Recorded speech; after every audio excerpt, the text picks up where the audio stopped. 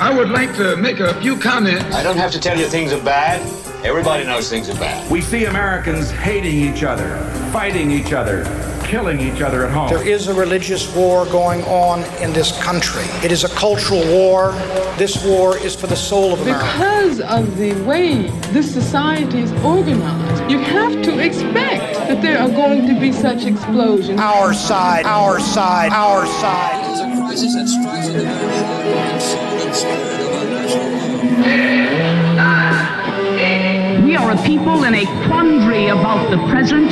We are a people in search of our future. And as we see and hear these things, millions of Americans cry out in anguish, did we come all this way for this? It all seems a long way from a time when politics was a national passion and sometimes even fun.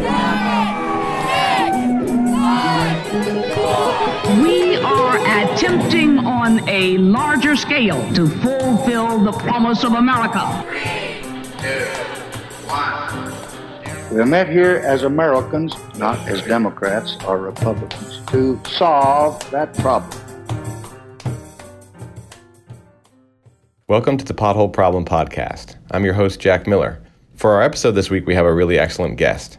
Rebecca Tweed, who's president of Tweed Strategies and executive director of Grow Oregon, among other things, is a person who has been involved in 50 political campaigns for local government, legislative and statewide candidates, plus a bunch of statewide and county ballot measures. She's an extremely successful political strategist, though of course she's lost as well as won campaigns. In 2010, she served as the political director for the Oregon House Republican Caucus, where she helped lead the Oregon House to a historic 30-30 tie between Republicans and Democrats for the 2011 legislative session. She also most recently was the campaign manager and political director for Representative Newt Buehler, who ran for governor against Kate Brown in 2018.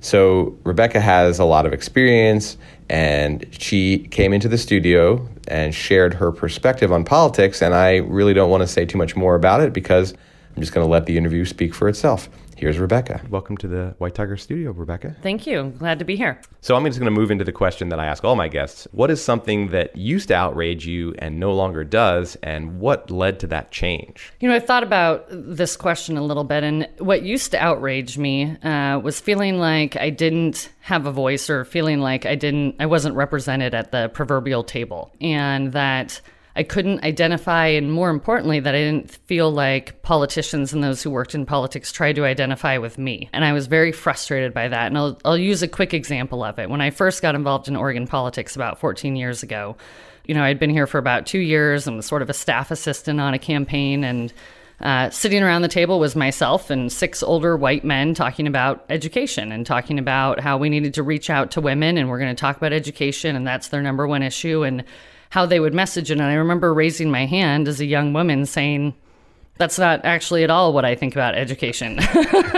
And here's what I actually think. And here's what young 26-year-old women think about education. And they hadn't asked you. You had to put your hand up and get in the conversation actively, because they weren't saying, oh, we actually have a woman in the room that we can find out Exactly.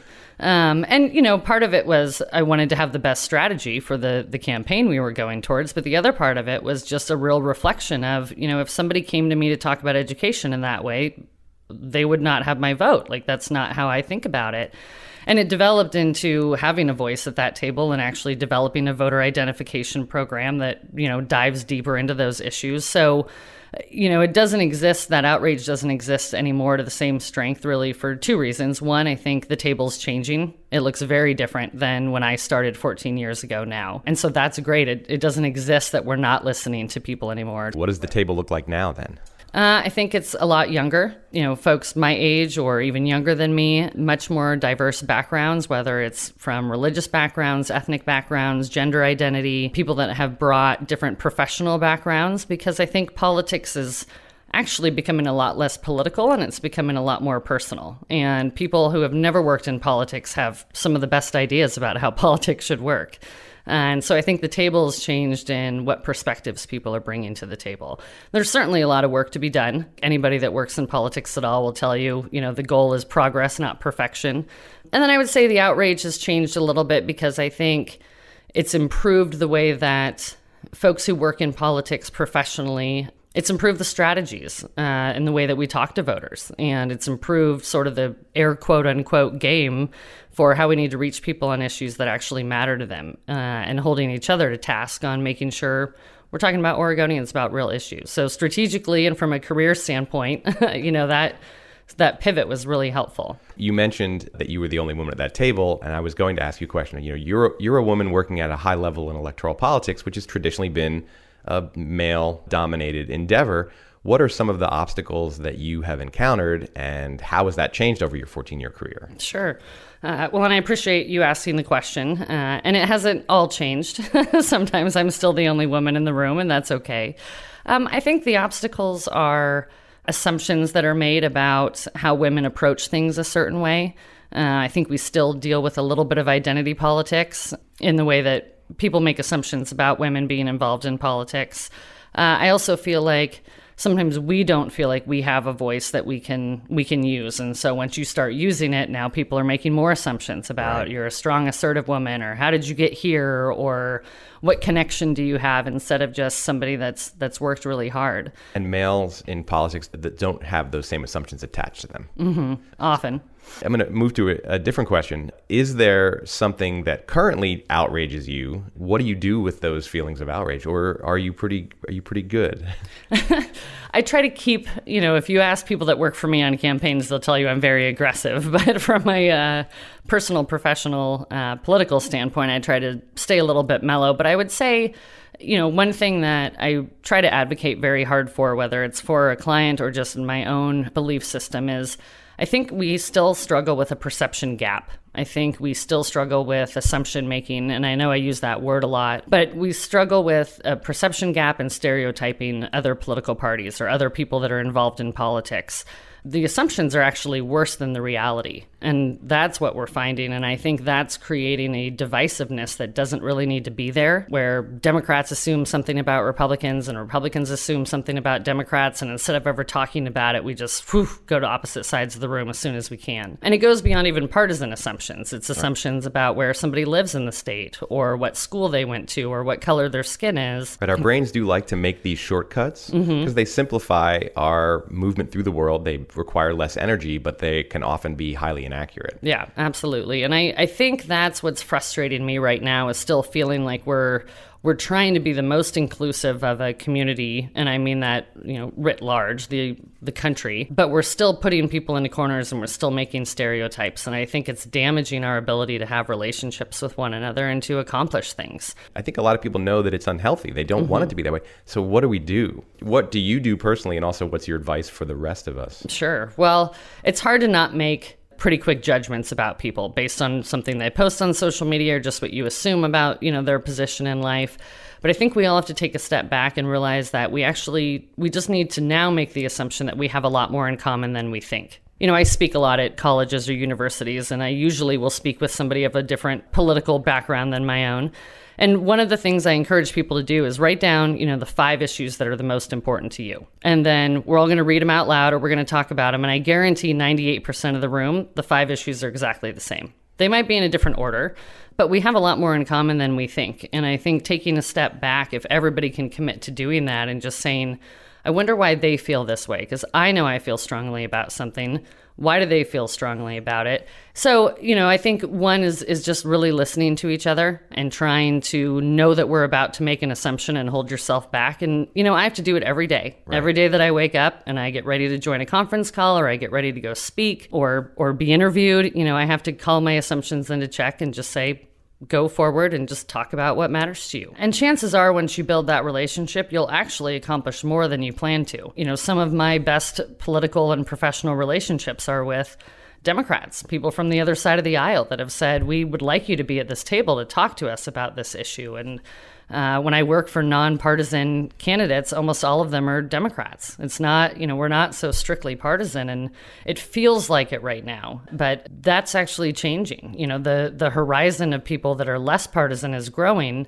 It's those that are extremely partisan that's intensifying, but those numbers are lessening. People are actually trying to be balanced and try to work with one another. They don't get noticed as much, and that's actually one of the challenges of being somebody who doesn't make a lot of noise and who also doesn't fit into a predetermined box, is getting noticed. If you're a very extreme Democrat or Republican, you're going to get a lot of notice and you're going to yourself make a lot of noise. How do people in your political strategies, you work for both partisan and nonpartisan candidates, how do you get the people who have challenges cutting through? How do you cut through? If I'm advising a candidate, we'll just use that as an example, it's stop talking about how many Democratic votes you need or how many Republican votes you need. It's how many Oregon votes do you need? How many Oregonians do you represent in your district or your county or your area? And start thinking about the issues instead of talking about certain partisan affiliations or thoughts that you have.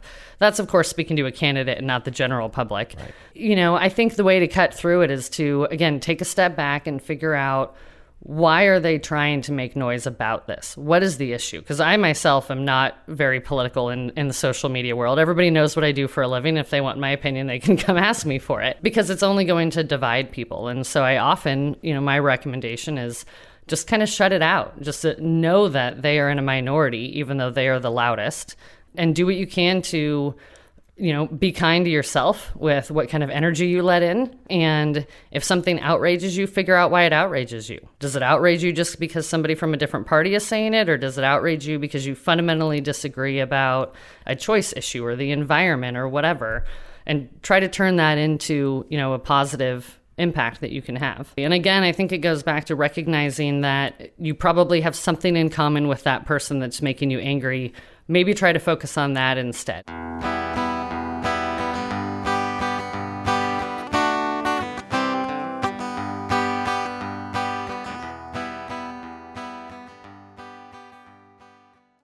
You're listening to the Pothole Problem podcast, created by White Tiger Productions. At White Tiger Productions, we create experiences. If you have an idea for a podcast, a workshop, or a show of any kind, we'll help you go from concept to execution. We provide creative direction and production support. We've got a podcast studio, writers and storytellers, sound engineers and editors, designers, videographers, hosts, creative coaches, everything you need to manifest your creative potential. You name it or even vaguely describe it, and we'll take you from dream to finished product. White Tiger Productions. You can do what you think, and we can help you. Visit us at youcandowhatyoutthink.com and tell us what you're thinking about.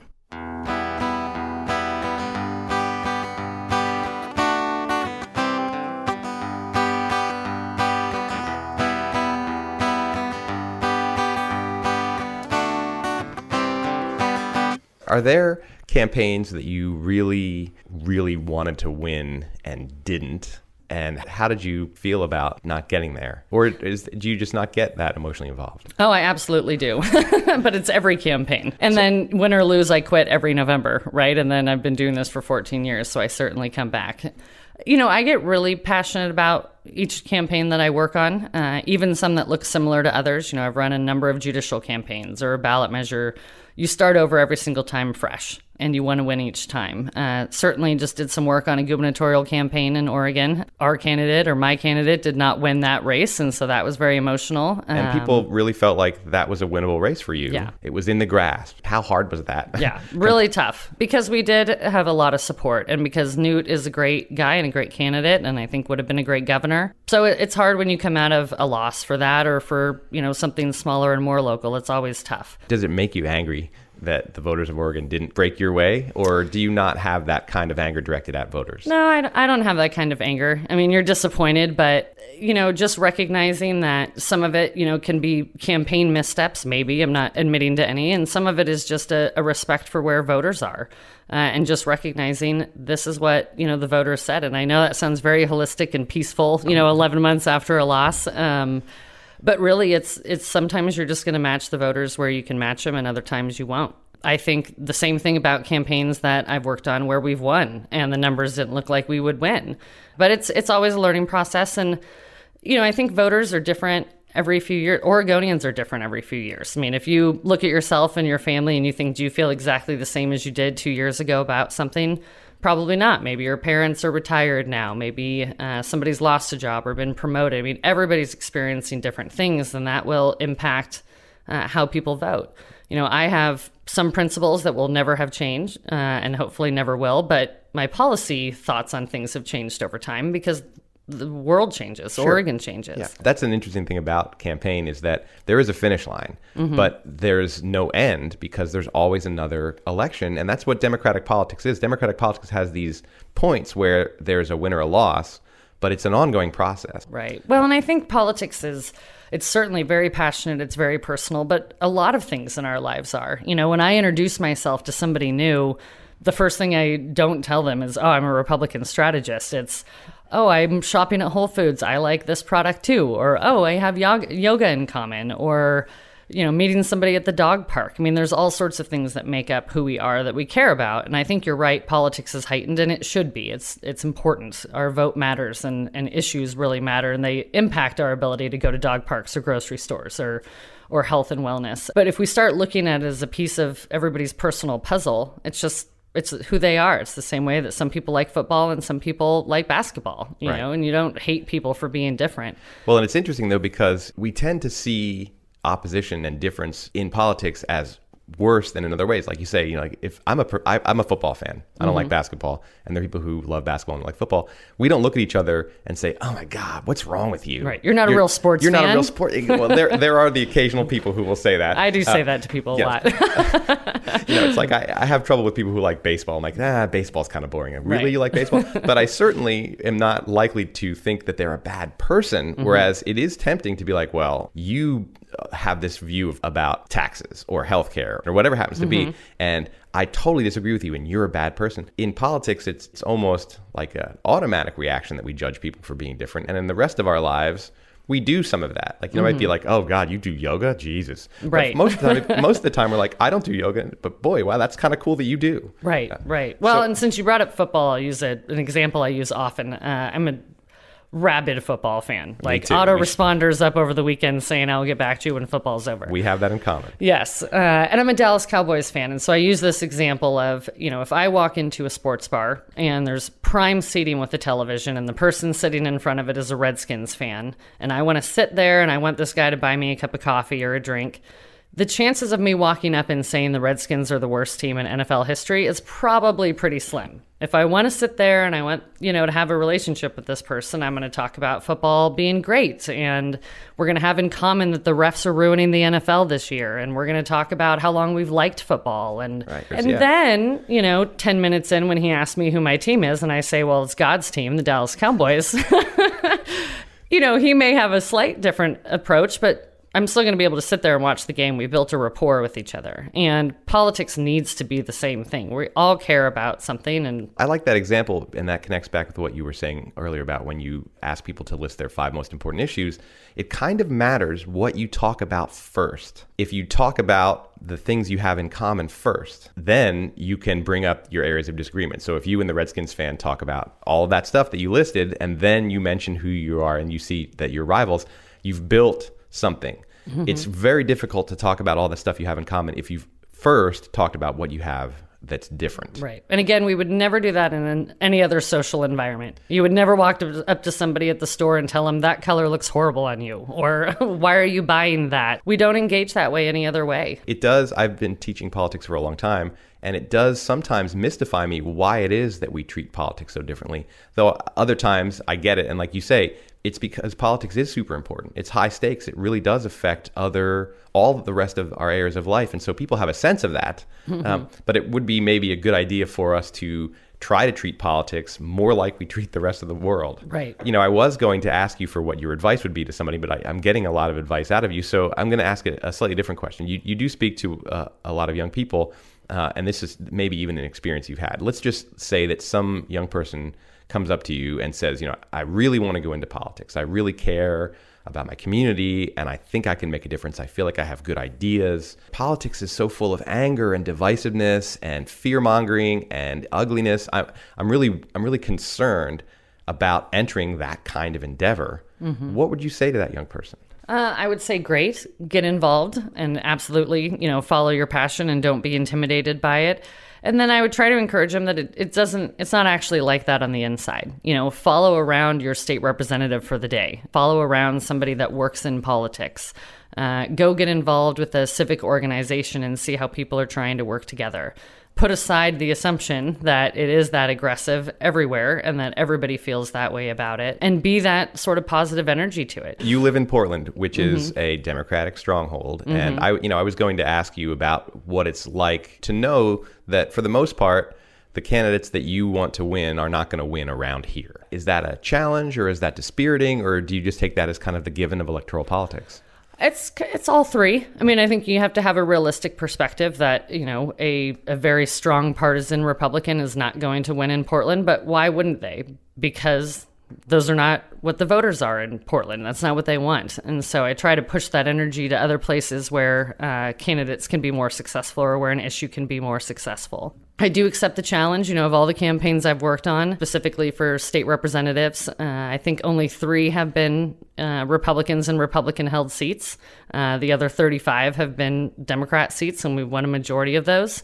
Because, again, I think we talked to Oregonians about Oregon issues, and you just have to be able to kind of acknowledge that some things are going to be tough. And that does, one of the things I talk about with my students a lot is what I call the loser problem, which is that if you are a Republican in a strongly Democratic district or a Democrat in a strongly Republican district, and you're really never voting for the winning candidate, you can get a sense of, well, I'm a loser and I never get my voice heard. How can people who are endemically losers based on where they live and the political demographics of their area, how can they address the loser problem? It's got to erode their sense that they have a voice. Yeah. Or does it not? Is there a way to speak to people like that to say, well, you do still have a voice. It's an important voice. I think it's both. I think you can still help them find their voice by saying there are other ways that you can get involved. You should still go to city council meetings. It does make a difference, right?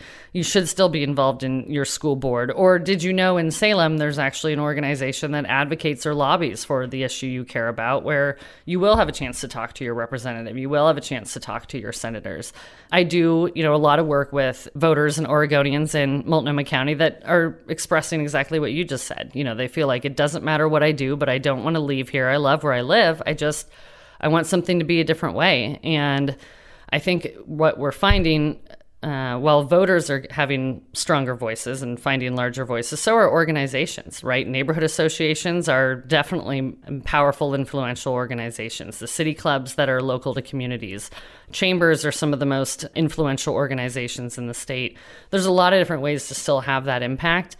But at the end of the day, you may just have to be somebody that says, I'm never going to have a Republican state representative as long as I live in Northeast Portland.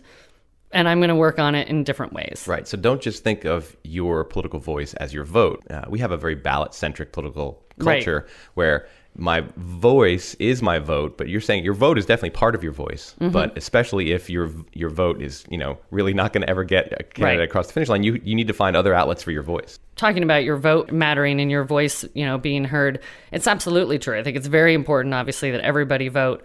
But there's only 2 days a year that you get to exercise that voice. For the other 363, there's a lot of different ways to be involved and be engaged, and some of those are more important. And a lot of elected officials, especially now with heightened awareness around political issues, with voters being more educated about issues than ever, are paying attention to what neighborhood associations are saying. They're paying attention to chambers. If you look at the Timber Unity movement that popped up at the end of the legislative session, that was not an organized group of people initially, and now it's tens of thousands of people deep that cared about an issue that drove to Salem just to be heard. And that doesn't have to happen on that scale. It can happen locally. So I think, sometimes we just have to accept where things are, but also still have, try to find the outlet for the impact. Right. There are plenty of opportunities in the political world to have an impact. So seek where you can actually have an impact and not just be dispirited that I'm a Republican in Multnomah County and I'm never going to be able to have a state representative who's a Republican, at least in our foreseeable future. Well, I think that's great advice for everybody. And I think that's a great place to end. And I really appreciate you coming in today. Thanks for the time. I appreciate it.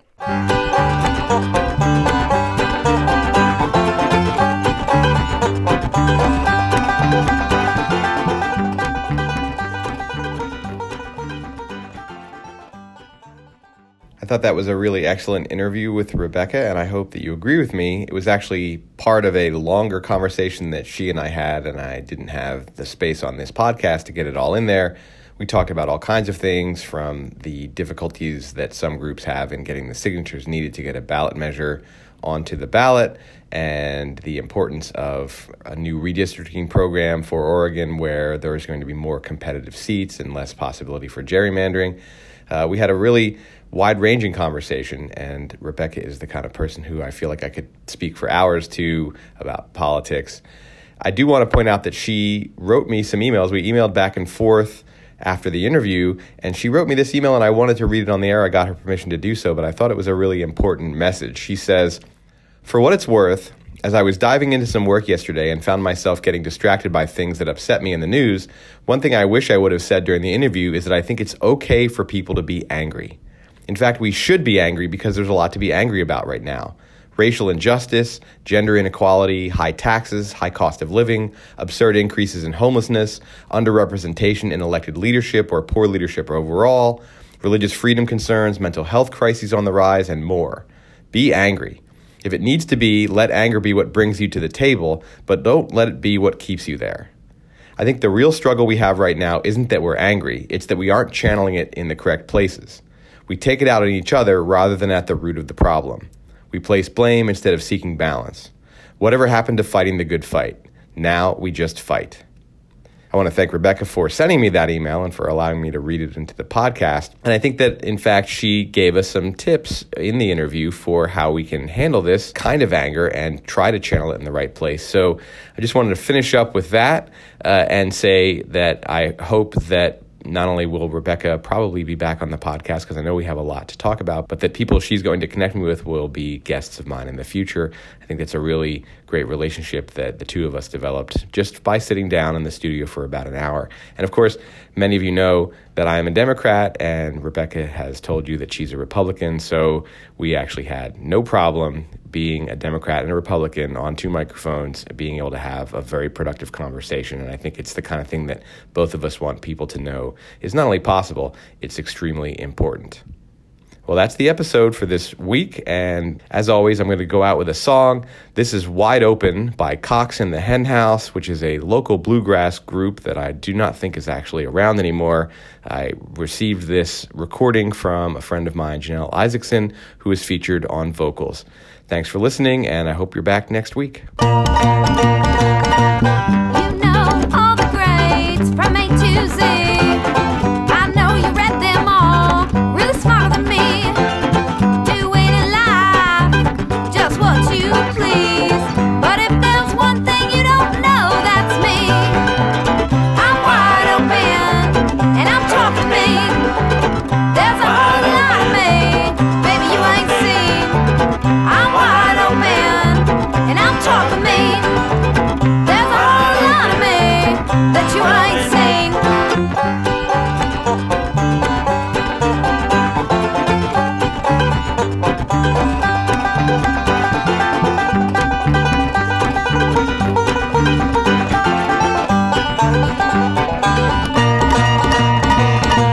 Travel the distant lands that I've not been. Got yourself a tattoo every place you've seen.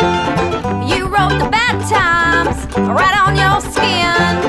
You look at me and you're missing. Then I'm wide open and I'm talking me. There's a whole lot of me, baby, you ain't seen.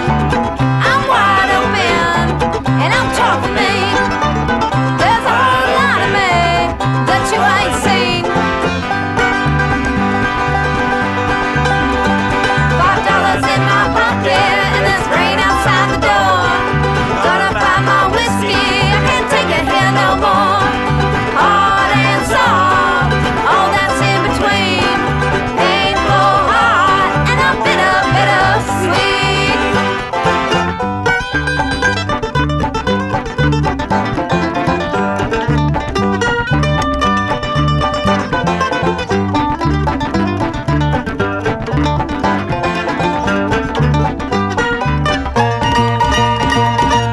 You're wearing a fun-pressed cowboy shirt and them expensive boots, never taste of dirt.